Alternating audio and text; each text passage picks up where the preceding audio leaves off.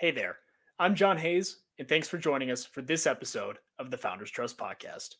Today, we're discussing how founders can build their personal brands through social media and integrate them into the fabric of their overall company brand.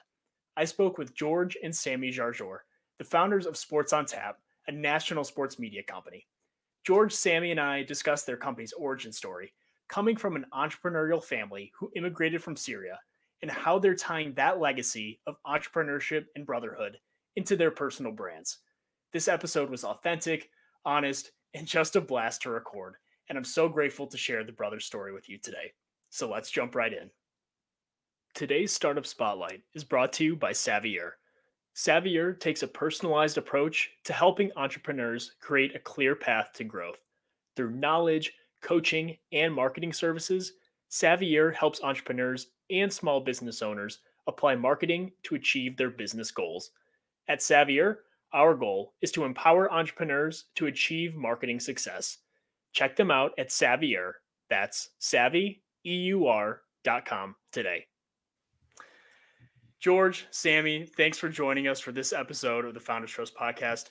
Really excited to have you guys on. Honestly, not only are we great friends, but you're some of my favorite entrepreneurs, and just having gotten to work with you on the Sports on Tap mission over the past year, I can't believe it's already been a year we've been working together on that, has been such an awesome experience. And I've already felt like I've learned so much from you guys. So thanks for taking the time out of your busy schedules to join us today.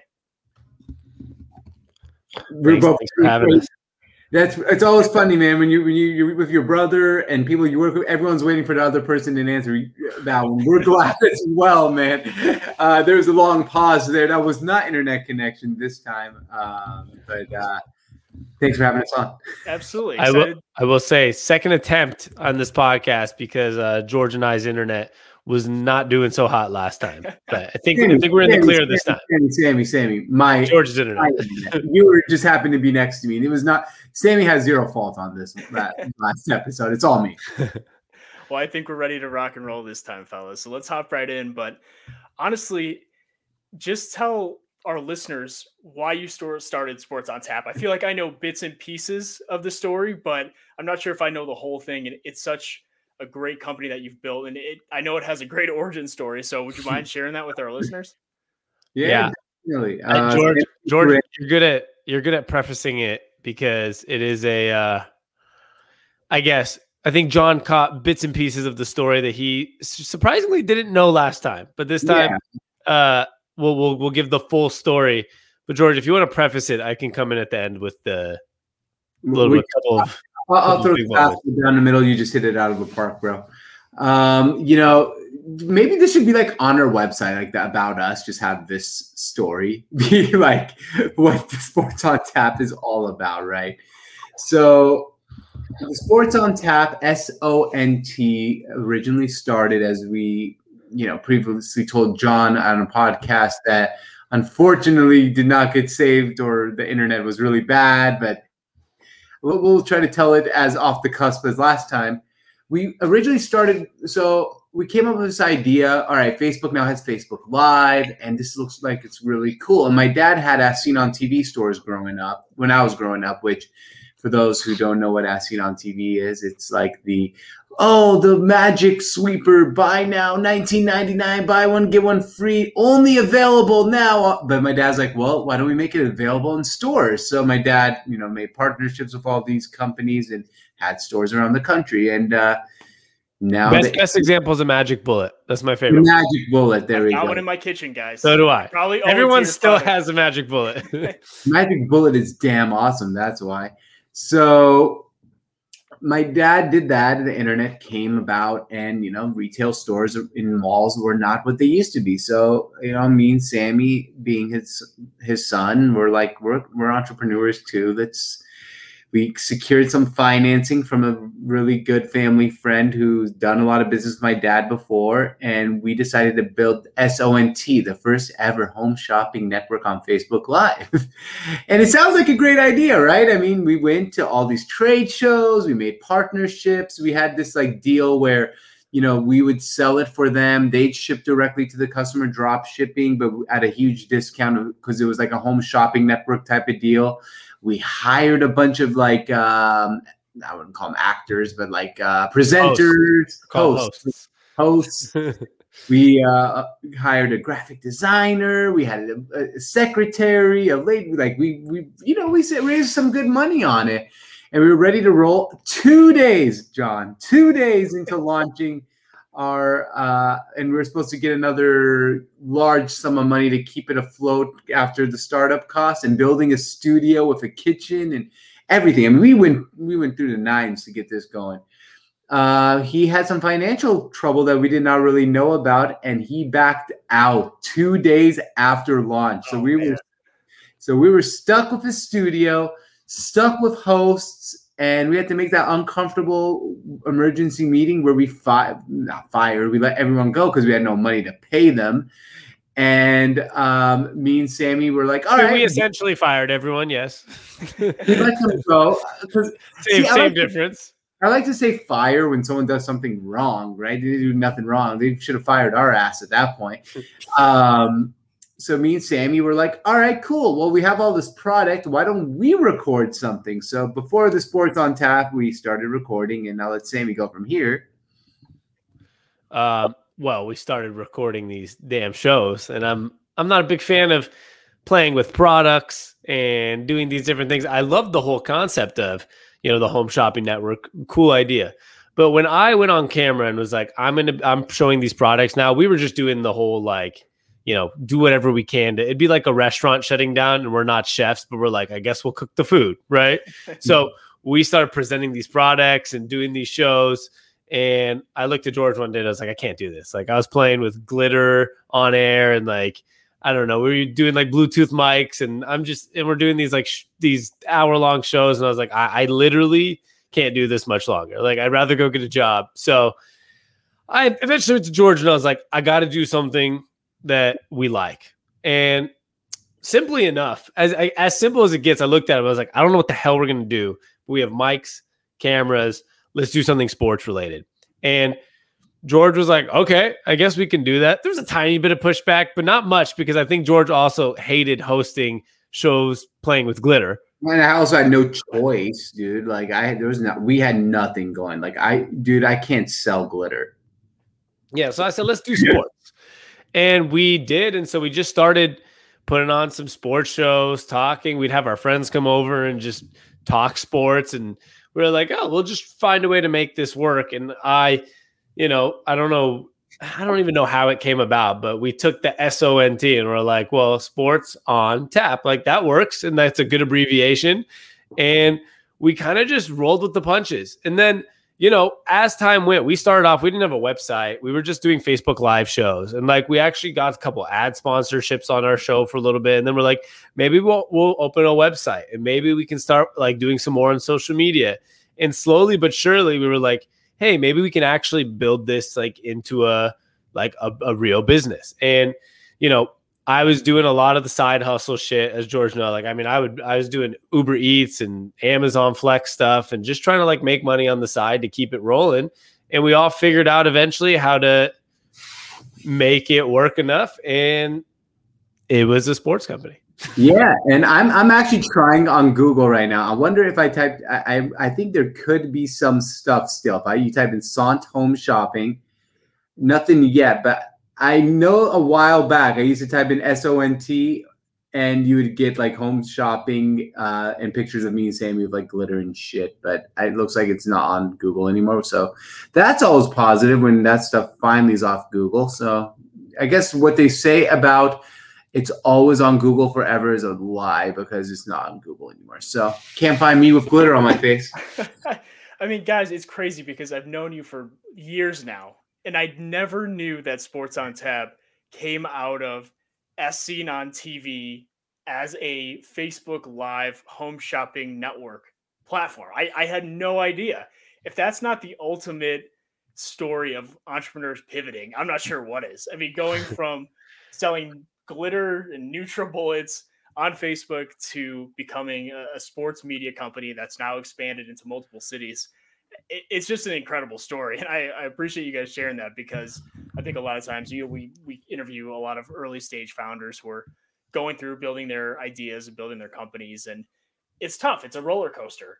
And just to hear your story of perseverance and taking something that you would start off with, you had so much traction, you had hired a team, you had financial backing, having it really fall apart in a short span, and then taking that and turning it into something really positive that you love doing and you've really succeeded at, I think is, in my mind, the ultimate story of entrepreneurial success, regardless of wherever Sports on Tap goes. It's just that resilience and that understanding of, here's what we got, here's what we know how to do, here's what we like doing, and you go out and make it happen. So that really, guys, is awesome.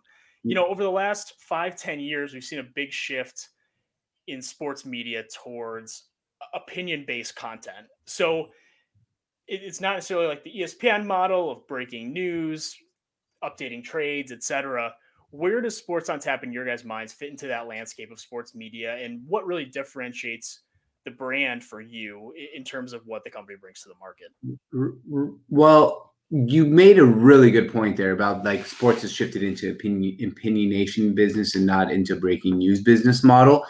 And I think there's a reason for that. One, I feel like now, so you know, you're young, right? And I'm young, and we've all grew up during the time of SportsCenter. We all grew up in the time where we weren't able to access highlights instantly on our phone. We grew up in a time where it was like, all right, 9:00 SportsCenter coming up.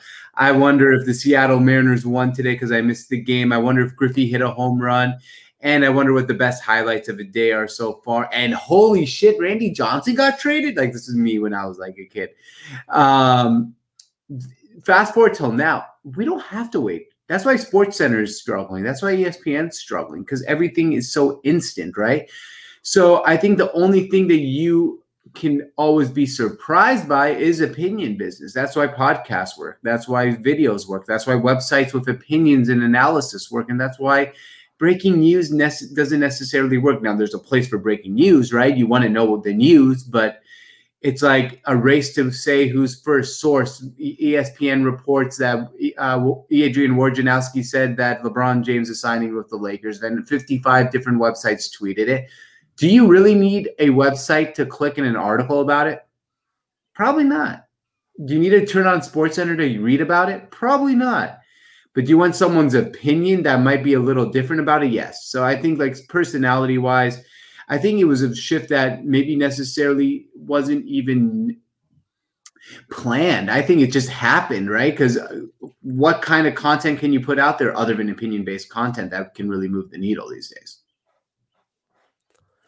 Yeah, I think the whole key is the personality base, because the breaking news is still important, I guess, right? So it's like one way of saying the breaking news isn't important, but it still is. And because it is, but it's the way that the breaking news is being given to you, right? Or how you're being told about this breaking news. So I think that's where the interesting in between is, that it's not necessarily that the breaking news doesn't matter, that everybody's posting about the breaking news, because we still want to be part of that breaking news, but just in a different way, right? And that's where I think it's kind of important, or saying something funny about it, saying something intriguing about it, even saying something as simple, you know, today there was a Dak Prescott signing with the Cowboys. I tried to tweet out something about the contracts, how he is one of the 4 highest paid quarterbacks, and here's a breakdown of that.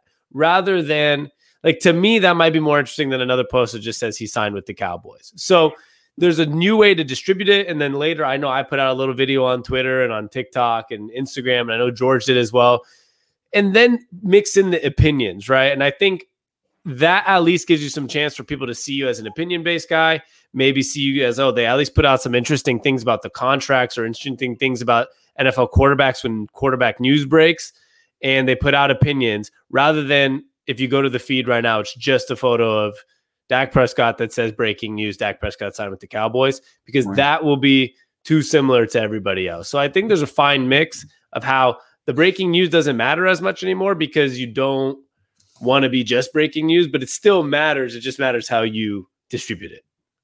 Absolutely, Sam. That's a terrific point. And as you touched on, when it comes to really that entertainment or opinion aspect of sports media, it's inherently personality driven, right? It's inherently how someone's delivering it, or the framework or the perspective that they bring to the news, and whether they think the Dak Prescott signing is a good thing or a bad thing, or whatever it may be.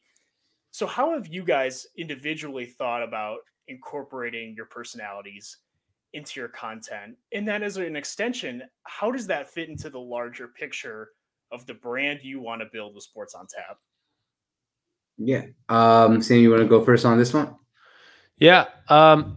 Well, it's interesting. And I think we talked about this when we first tried this recording, but of course, as we said, George's internet was giving us some problems, but we talked about how to mix in personalities. On it every little bit, man. I mean, come on. I'm kidding. The Wi-Fi ruined my first original thought on this, but it's hard because building personality within a company or within just your on social media, whatever, is hard, right?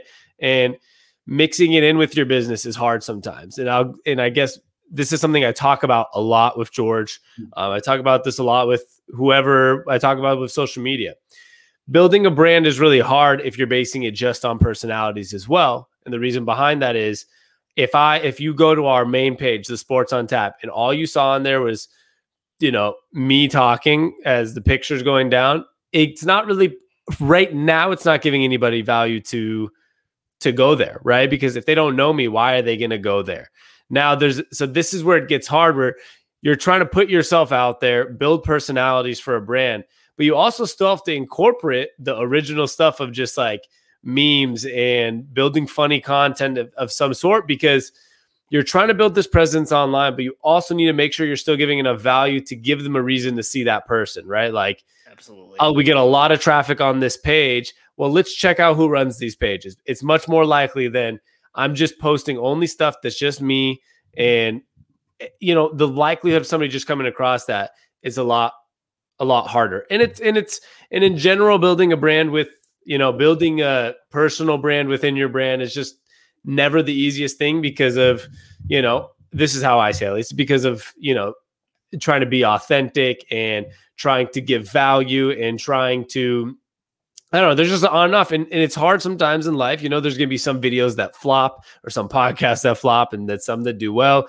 And you always got to find a way to find that good mix of the content, what's doing well, what's not doing well, being your authentic self, all those different things. So I think it's a really interesting field to be in because I feel like every day I'm trying to figure out how to just continue to be more natural. George and I have a lot of plans on the business that we'll share with you at some point here too, about how to get out there and do more stuff on like Facebook and YouTube and Twitter Live on a daily basis. Just be out there more often, because I think the more you go out there, the more you become fully your authentic self online. I think it's really easy while building a brand online to feel like you're being authentic. But then like when you look back, it's like George and I will look back some of our old podcasts or old videos, and I can see a huge change from when we first started talking on podcasts and it was awkward and the pauses and we don't know what's going on.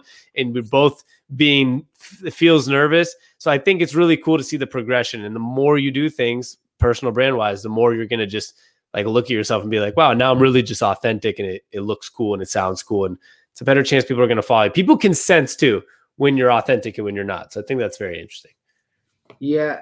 And one thing I think is really important to keep in mind, and I think me and Sam have struggled with this and come back to it and struggled and come back. And I think we're almost going to we're almost at hitting a sweet spot with it, is being widely available to be online, right? So we used to do a daily show on Facebook Live every single day and record it into a podcast and post it. And we were like, okay, maybe we're putting out too much content. So, I mean, one thing we were talking about now is doing a live every single day from 4 to like 4:30, let's just say, called the Sports on Tap Happy Hour. And it's not going to be a podcast. It's just something to put yourself out there, right? So the way I kind of look at things is, okay, Colin Cowherd, for example, is a good example, or even Clay Travis, who some people like and some people don't like. But why are they well known? Well, one, they're around every single day. Like if you're Fox News or Fox, for so many hours, so people they're always on. They're always available. So yeah, maybe you're not watching them at the time they're available, but when you're like, all right, I want to listen to a sports podcast. Oh yeah, Colin Cowherd has one. Oh, I want to listen to sports. Oh yeah, Clay Travis has one. You need to be in people's mind.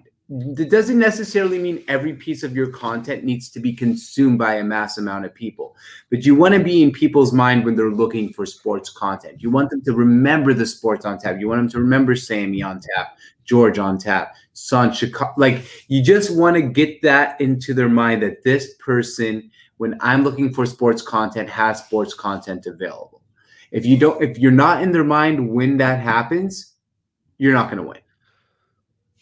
George, that's a really interesting point on being top of mind, because I think that's very inherently tied in with how your authentic personality, or Sammy's authentic personality, connects with someone, and why someone would keep you top of mind, or why you would resonate.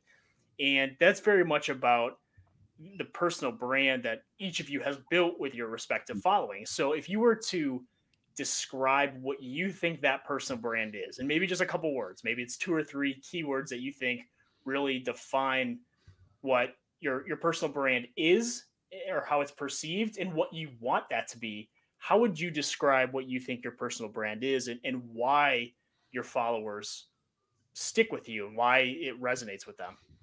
I think for mine, I'm quirky, to be honest with you. I have some weird thoughts, and I think weird things that most people probably don't think and don't really necessarily completely believe. But I think I completely believe it. I don't really say anything I don't believe. And I think sometimes people are like, is this guy full of shit or not? But I'm really not. I actually believe in most of the things I say. Like Carson Wentz, I think, was in my QB power rankings at number 9 for like half the season. And I still, like, next year, he'll probably start out at number 10 because he went down in my mind a little bit. He calls it quirky. I call it delusional, but it's one and the same. He still thinks Andrew Luck's going to win 2 Super Bowls as well. If he came back, he would, but he isn't. So Carson Wentz will win those 2 Super Bowls for him.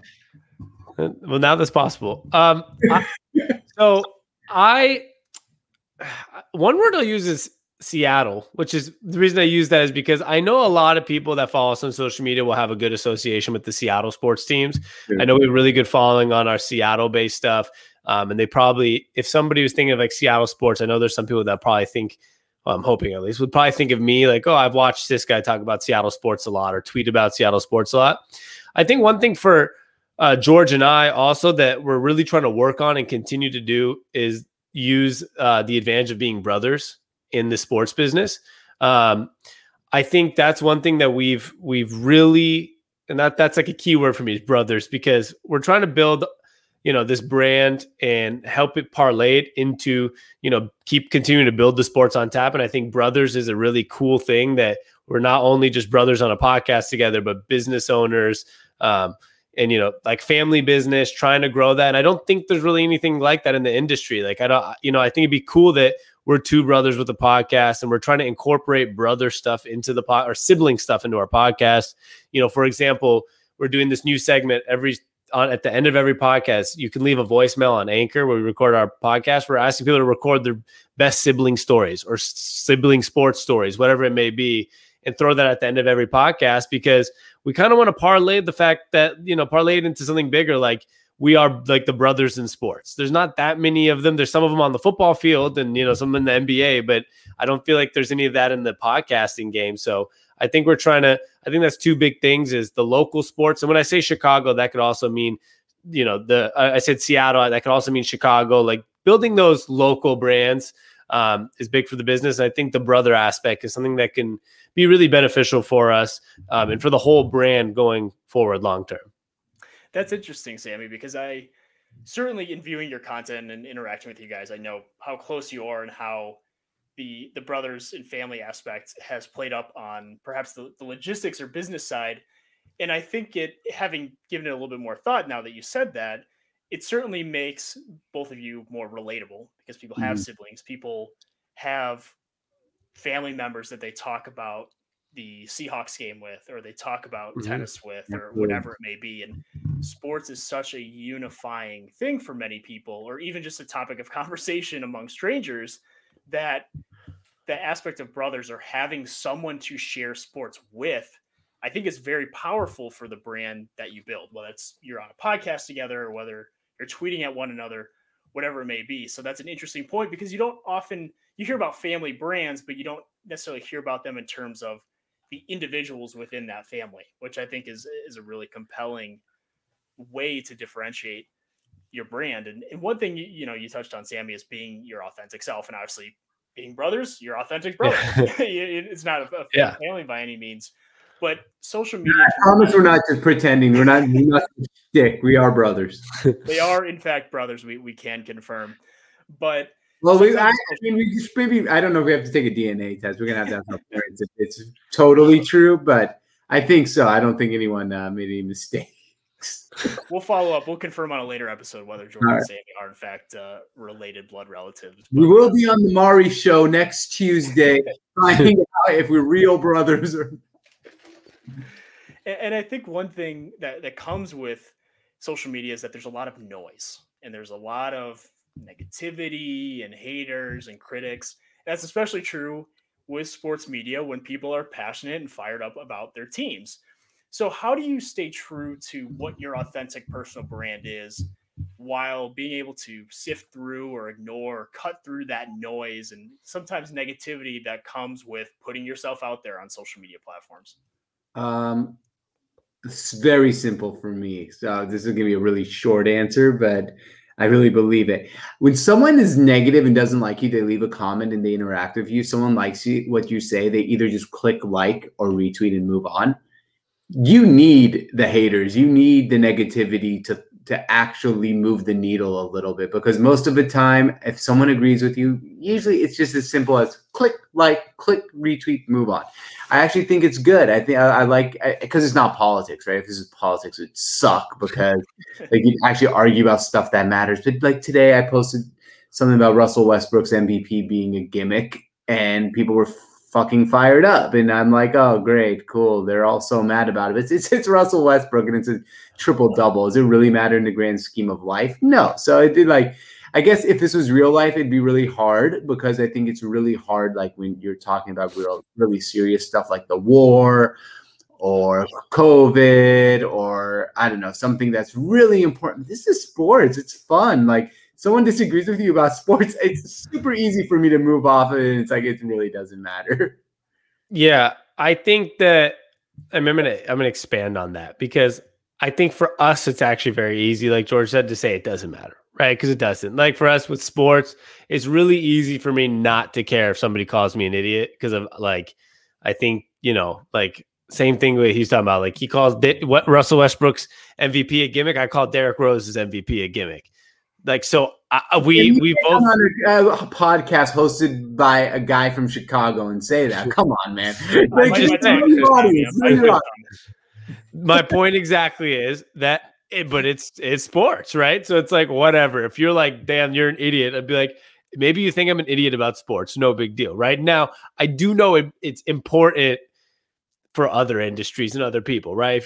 If you're like somebody out there in fitness, you're a woman posting pictures and people are, saying mean things. Mm-hmm. It's a whole nother level of like the bad side of the internet, right? So that I understand. I just think for us, it's really easy because it is sports and it is just the reality of like, some people are going to be like, oh, your sports takes are stupid. And I'm like, yeah, maybe, like, I don't know. Like when I think this team's going to win, like, well, I think this one, like, okay, we'll find out in 6 months. So I don't know. Like, it's just an opinion. But I do think that like you said, though, it can be a nasty place. So I do feel for those that are more in industries or just in the personal world of getting mean hate, because there are some parts of social media where you can get some hate that actually really, does mess with you. For me, the harder part on social media, I guess, just to like add to that conversation of what's hard on social media, for me, just comes from the point of like, continually trying to put stuff out there. And sometimes, we've talked about, sometimes you don't get much engagement or much interaction on something, and it makes you lag for 2-3 days because you're like, whatever, does anybody care? Does this or that? And I think one of the most cliche things that I've learned, and it's an extreme cliche, but it's so real, is the whole concept, if one person likes it, right? Maybe you're actually entertaining somebody, that one person for a day that you don't know, then it is kind of worth it. So I think it's just like that hard thing in social media for me, not the negativity. It's more the like to keep yourself mentally like in it, where you're like, hey, there is somebody out there that does listen or somebody that does care. And, I still think that's something that matters to all people, whether you have 5 followers or like 20,000 on social media. It's like, I know everybody that has a following on social media still is like, does somebody care that much about this post? So one thing that I think is big on social media is to just post what you want to post, do it the way you want to do it, and be happy with it. Because at the end of the day, I think we need to go back to that place where like I'm being your authentic self. And I think that's the hard part of social media is people aren't authentic because of the negativity or because of the lack of like, participation on some of your posts and all this. So I think that's the real negativity is what it does to some people where it's like, oh, does anybody care or not? And I think that's the tough part. That's a terrific point, Sammy. It gets into that mental game of, are you posting for the engagement? Or are you posting because it's content that you authentically want to produce, right? And that becomes a conflict within your creative process of, am I just posting stuff that I think is going to do well? Or am I posting stuff that's genuine to what I believe, genuine to what I want to share, genuine to the value I want to create for people? And admittedly, sometimes episodes of this podcast itself do very well. Sometimes they don't do well at all. And it's not for lack of effort. It's not because the guest quality isn't high or the conversation isn't good. Sometimes it just doesn't resonate for whatever reason. And that is a mental game of, how do I continue improving and getting better and making sure the content I'm producing is still of a high quality? Absolutely. And maybe there are adjustments that need to be made, but how do I make sure that I'm not just doing it for the engagement or for the number of likes or just it's like the pure simplicity of the satisfaction of seeing the number of engagement go up, right? At the end of the day, a lot of times people post this stuff to get engagement thinking that's going to help them grow what they're trying to do on a higher level, but really they might be just hurting themselves in the future, because when you go out and try to put up stuff that you really care about and what you really want to build, no one is engaging with it, because the whole following you built is based on something else, right? So you want to build your following based on whether that following is 1,000 people or 25,000 people. I think 1,000 people engaged in the stuff that you care about and you really think is important is better than 25,000 people who don't care. Yeah. I also think there's I have a little counter to something John said, actually. So my little counter, it's a little one. It's not that big. My one little counter too sometimes is over worrying about quality as well, because I've put myself in the mistake sometimes of over worrying about what does this camera look like? What is what does everything look like around me? And I don't post anything that day, right? Where I realized okay, if I have the time to make it look more high quality today and I feel like doing it, do it. It doesn't hurt, obviously. Actually, it's probably better, right? But at the same time, if there's a day where I'm on the go and I didn't have time at my desk today, but I can still whip out my phone in 2021, record something, put a little background on it, and put it out there. And I think that's one big thing that goes into this conversation too, is it's almost having more of the screw it mentality with everything, right? Where it's let's not worry about what people think. Let's not worry about what I always look like. Let's not always worry about is this the best piece of content I've ever put out? Because maybe it's not, but maybe it's pretty good. Or maybe the one that you thought wasn't that good actually does well. So I think what's interesting, I agree that yes, it's better to make good content when you can, but at the same time, it's this is where don't let yourself overthink what is good content, right? Do what makes you happy, do it the way you want to do it for that day. And put out, the more content you put out, the better chance that it's going to go well. So I always use this example for myself because I go through the same struggles like everybody else, where it's, if I posted 7 days a week, once a day, with average quality, camera or whatever, but it's me being authentic, it has a better chance of growing than posting once every 14 days where I spend a lot of time editing a video or doing whatever it may be. So I think there's always that fine line between consistency and quality and being authentic and whatever it may be. Well, I'm right there with you on that point, Sammy. I will raise my hand and say I'm guilty of trying to perfect my content. And it doesn't come from a place of, it just comes from a place of caring and wanting to put out a really high quality product. But at the same time, you do have to force yourself to remember that old startup adage of learn fast, fail fast, just keep testing things, just keep throwing things out there, see what sticks. And at some point you have to take a look at the results and say, okay, these 3 things did really well. These 3 things didn't. So we're going to scrap these and we're not going to do these other ones. But at the same time, it's that constant iterative process, especially in the world of media, sports media, social media, where there are always new platforms or always new features. Maybe it's TikTok, Instagram Reels, Twitch, whatever it is, there's always something to test. And there's always a different assumption that you want to throw out there and see if it sticks or not.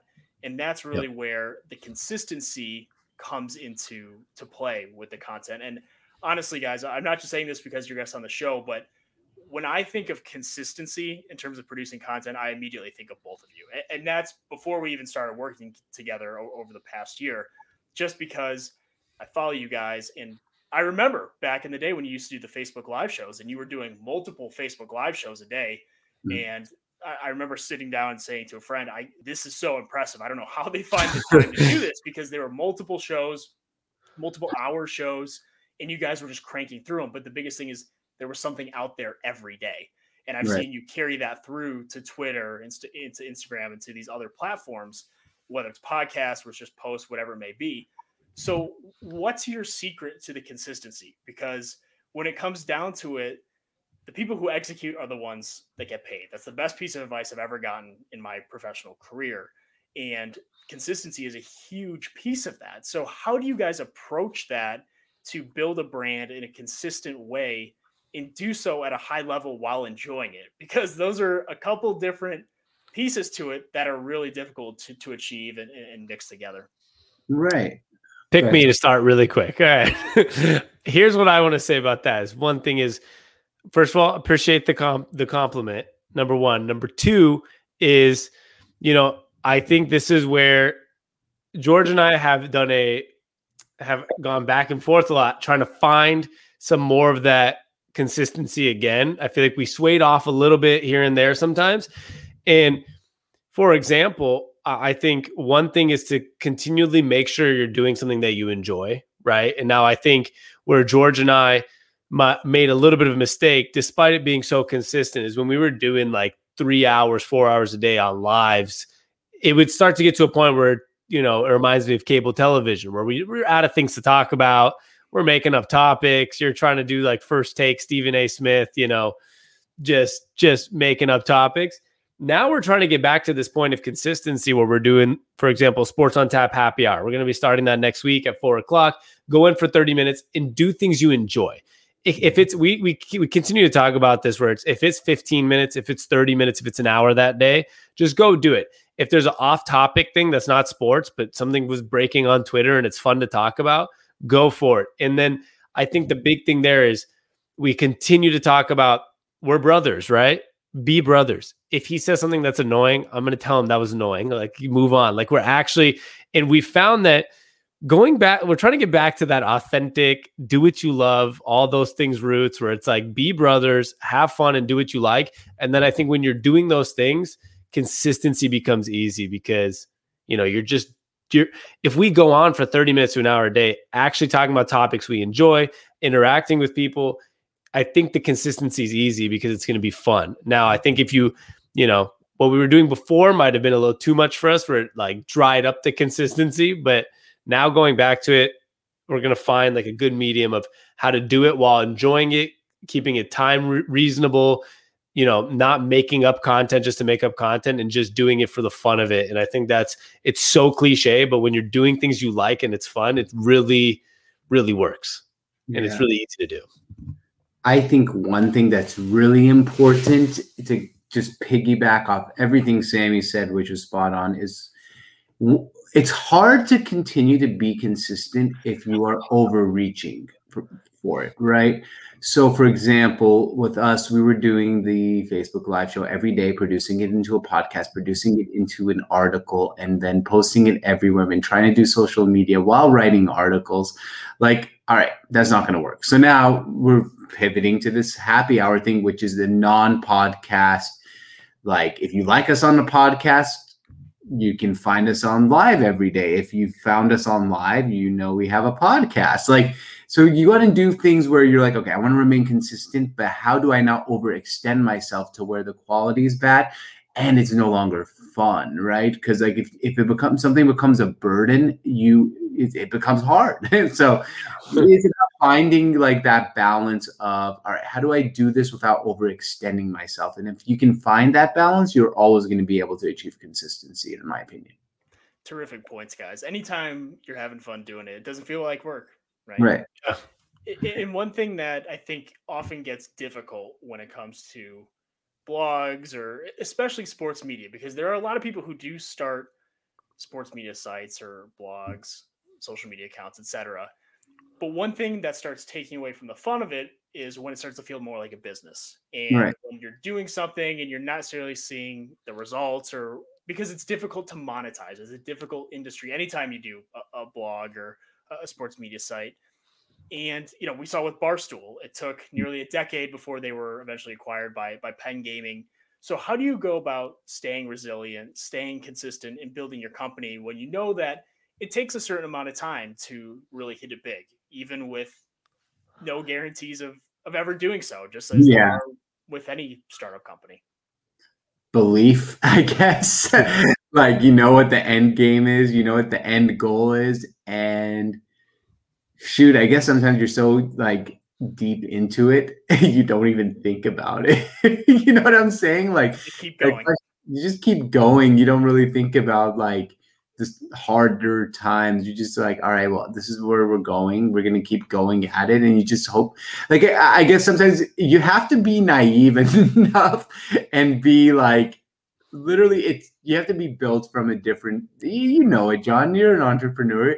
You gotta be built differently to be an entrepreneur. You don't really think of this stuff when you're going like, this is a great idea. I'm going for it. How do you make money? Figure it out.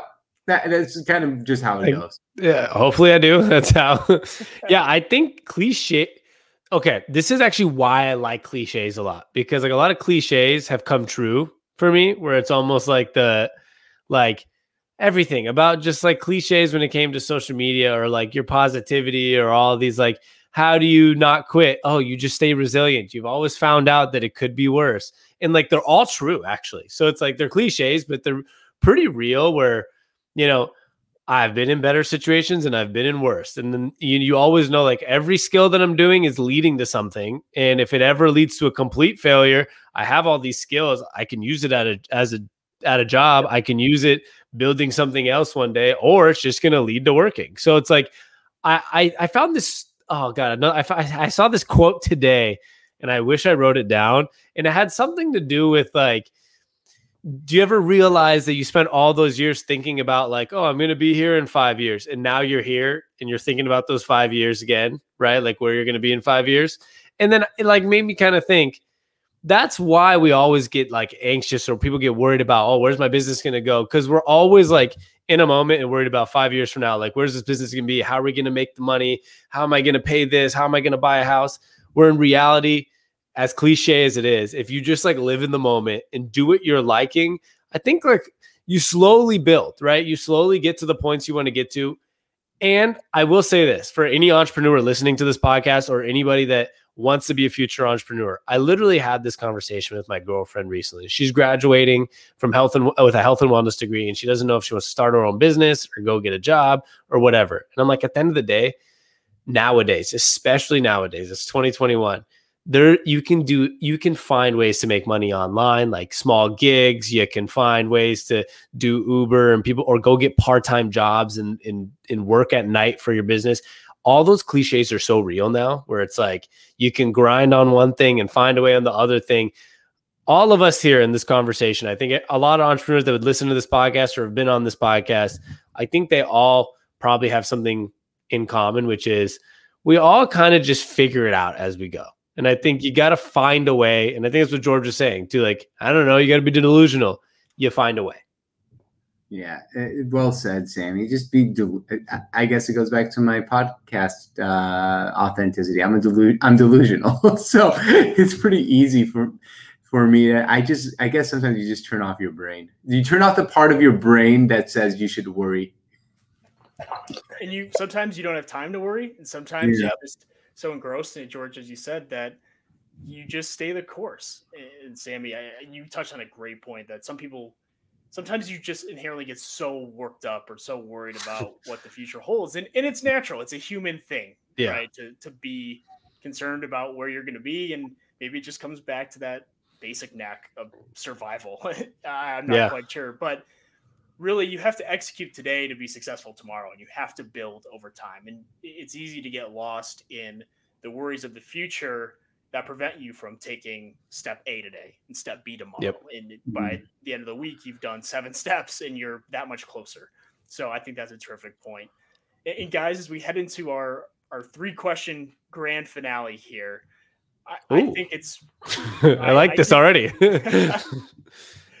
I just want to say thank you for helping provide appropriate perspective, because for founders, it can be really tough to sometimes lose sight of the big picture when we're in the weeds on things. So I appreciate the perspective you brought together on all of this, but can I make one comment before the 3 questions? And I think this is actually a big point to this whole conversation. I think George will agree, is one thing that, because we mentioned Sant and how we started off as, from my dad's business and all these things. And we talk about entrepreneurs.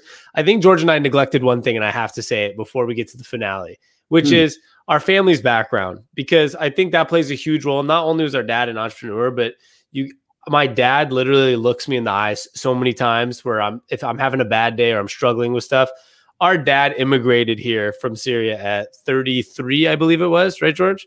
Around that time. At 33 years old, and George was, one of the babies he immigrated with.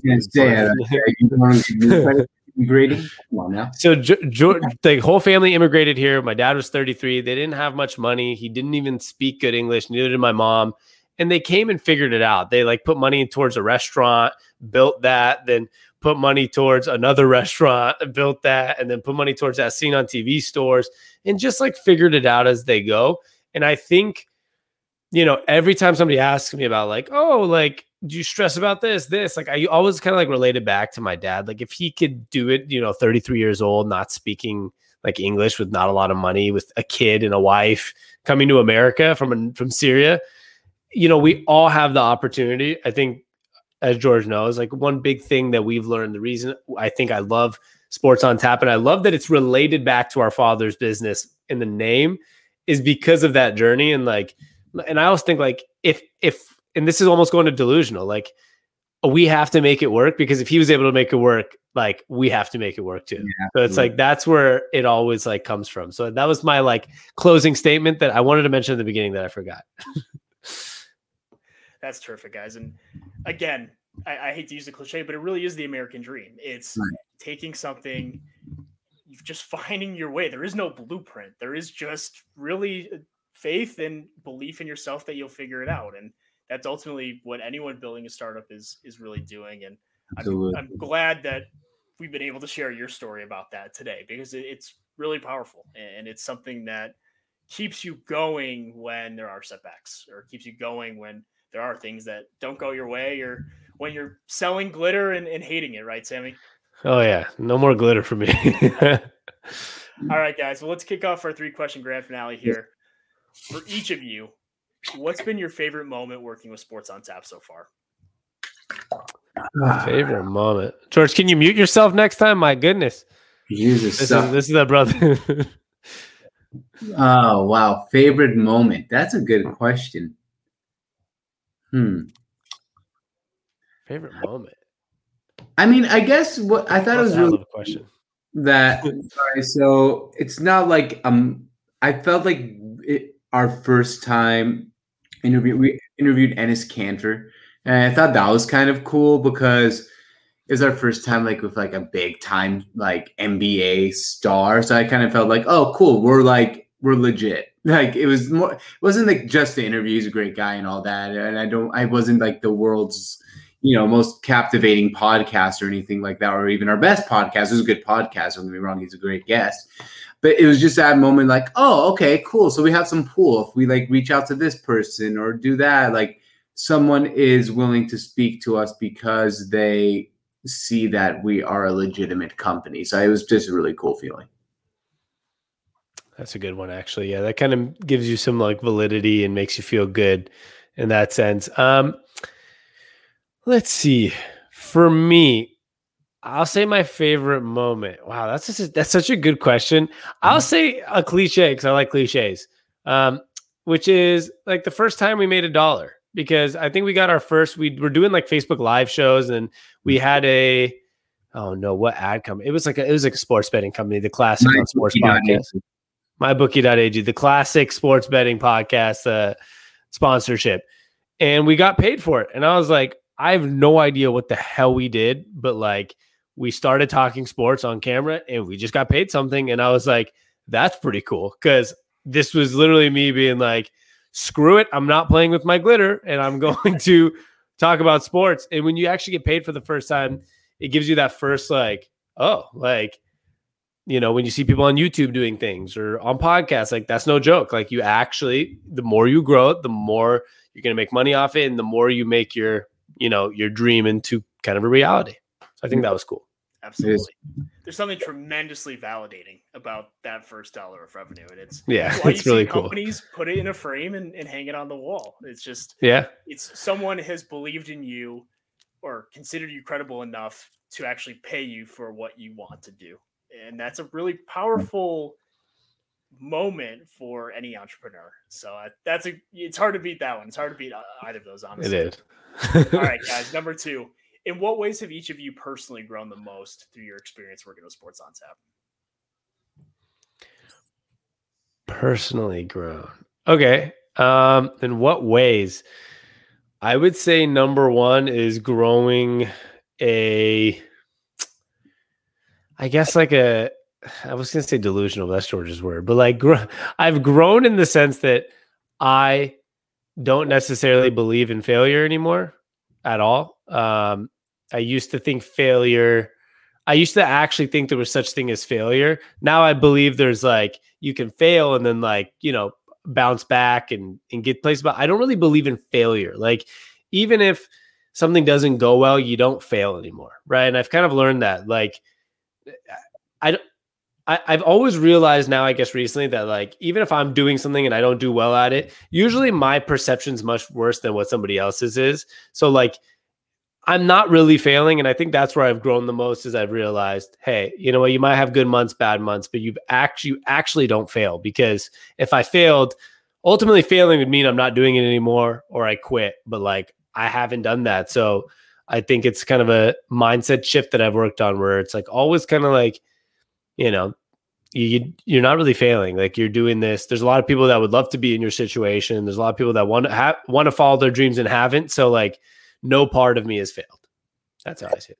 Yeah. And for me, I guess, is like, don't listen to a lot of critics in general, right? Like most people are like, oh, you want to do this? Well, you didn't go to school for broadcasting or journalism or this. And I used to really believe in all that. Like, oh, you have to do this and this and this to get to, like, there's a path, right? You go point A to point B to point C. And now I kind of feel like in general, you don't have to follow there's a reason they say off the beaten path, right? Like sometimes you can do things without having to follow a blueprint that was put aside for you, because everyone has their own journey, and like, not just in like sports media, but in life.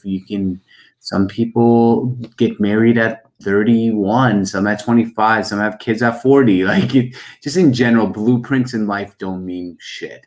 I guess is what I learned the most. And yeah, that's completely what I've learned the most. I like that one, actually. I kind of really like that one, because I've learned the same thing, because we all can have like, oh my God, my friend at 27's bought a house and he's married. And it's like, I'm 28. Like, what am I doing wrong? And it's like, actually, you could end up worse or better or vice versa. It doesn't really matter. Like, you don't have to follow their path. I like that one, George. And it wouldn't be, to tie it all together, it wouldn't be authentic to you to follow someone else's path or to follow someone else's blueprint, right? Because that's not what you are. That's not what your personality is, your goals. And so doing that would be inauthentic to you. Exactly. 100%.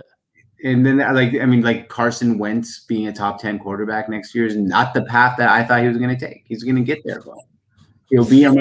Mark it down. He will be my QB week 1, number 3. I'm kidding. All right, guys, the grand finale question here.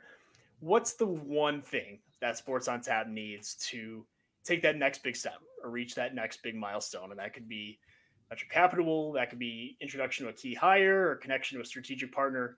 What would that one ask be from you guys? And how can the Founders Trust community help Sports on Tap achieve that next big milestone? That's a great question. I guess I'll go first. I think the one thing Sports on Tap needs would be, I don't even think it's necessarily funding. I think it is just one big, I don't even want to say break, right? But it's just like that one key listen, that one traction channel that just seems to just snap its finger and go. I don't think necessarily we're far away from it, but I think we're one key just traction channel, one roll of a tire away. Yeah, I kind of feel the same way. I feel like any of our podcasts, any of our content, I feel like we're one big, one viral moment away. And that sounds crazy, I know, to most people, but we've had our viral moments. I feel like we've had some here or there, like some tweets, some things here and there that have gone really well. So I'm not necessarily like in the belief that it's like a one-hit wonder type of thing. I just think that over time we've consistently had some things go really well. And I feel like we're kind of waiting on that one next big thing. But I will say, I think it's going to come in the form of an idea of some sort within the company. So I don't necessarily know what it is, but I have a really big feeling, and this just could be my feeling, but I know that George and I are really going to try with our podcast specifically to push this thing about brothers and being live a lot more and being out there. I think if we can get, a big traction of like siblings listening into our podcast or get involvement with like brothers and siblings, if we can get that message out there, like go onto our podcast, it's anchor.fm/pod that, and you can leave a message if you have a sibling, things like that. I think the more we can get people into that trend and incorporate the siblings and as we always say, if you don't have siblings, it could be your cousins or something, whatever, right? If you don't have siblings, we don't discriminate. But I think a moment like that or like a trend that we start, I think could be something that's really big for the company. Absolutely, guys. And you've already been huge leaders in just the consistency on the content side. And I see it on a daily basis, the different ideas you bring and the different podcast segments and different guests. And it's that experimentation that we came back to. And I completely agree with you, Sammy, in that in terms of the brand, the family connections of sports and how sports teams and fanhood ties people together is not only a really powerful part of our human experience, and that's just not even as Americans, that's globally, whether it's soccer, it doesn't matter what sport you follow or what team or athlete you're a fan of.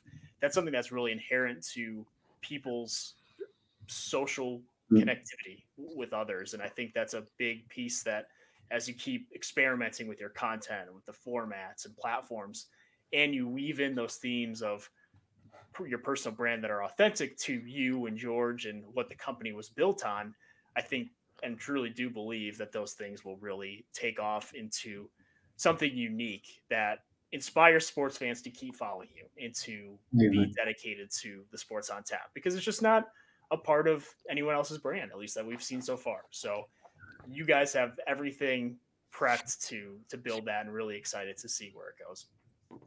So I appreciate that. Thank you so much for joining us for an incredible episode. I mean, we've touched on so much today, from a personal branding aspect to social media to consistency, resiliency. You really are the American story, and as is your family when it comes to finding your way as entrepreneurs, pivoting, staying tough, navigating the challenges that you face, and ultimately building something really special. And so excited to see where Sports on Tap continues in the future. I appreciate that. And I think you got to see a moment of our, I'm glad you're part of our journey too, John. Oh, I am too. Here. It's been so much fun, guys. Honestly, working with you last year has been a blast, and we're really excited to continue doing some great stuff with you in Chicago. And you got to see a moment of our authenticity today, where I told George, "God damn, how about next time mute when you drink water?" And guess what he did? That was a brother comment right there. The next time we got the mute. That was a prime example of our authenticity. And at the end of the episode, Be frank, I actually didn't even know. Well, that used to be. Let me be frank. I didn't know it was so loud. Is it a loud noise? It's pretty loud. Okay, well, that's good to know. I won't do that again. It's good to know. Like true brothers. Spoken like true brothers. I love it, guys. Well, thank you so much. Really appreciate it. For those at home, definitely check out the Sports on Tap at thesportsontap.com. Follow George and Sammy on Twitter at George on Tap and at Sammy on Tap. Follow our local channel at Sports on Tap Chicago, and looking forward to continuing building a great sports media company with you guys. Thanks a lot. So let me know what you think of today's episode. Comment on our social media or send us an email at founderstrustpodcast@markettrust.io. Now go get building.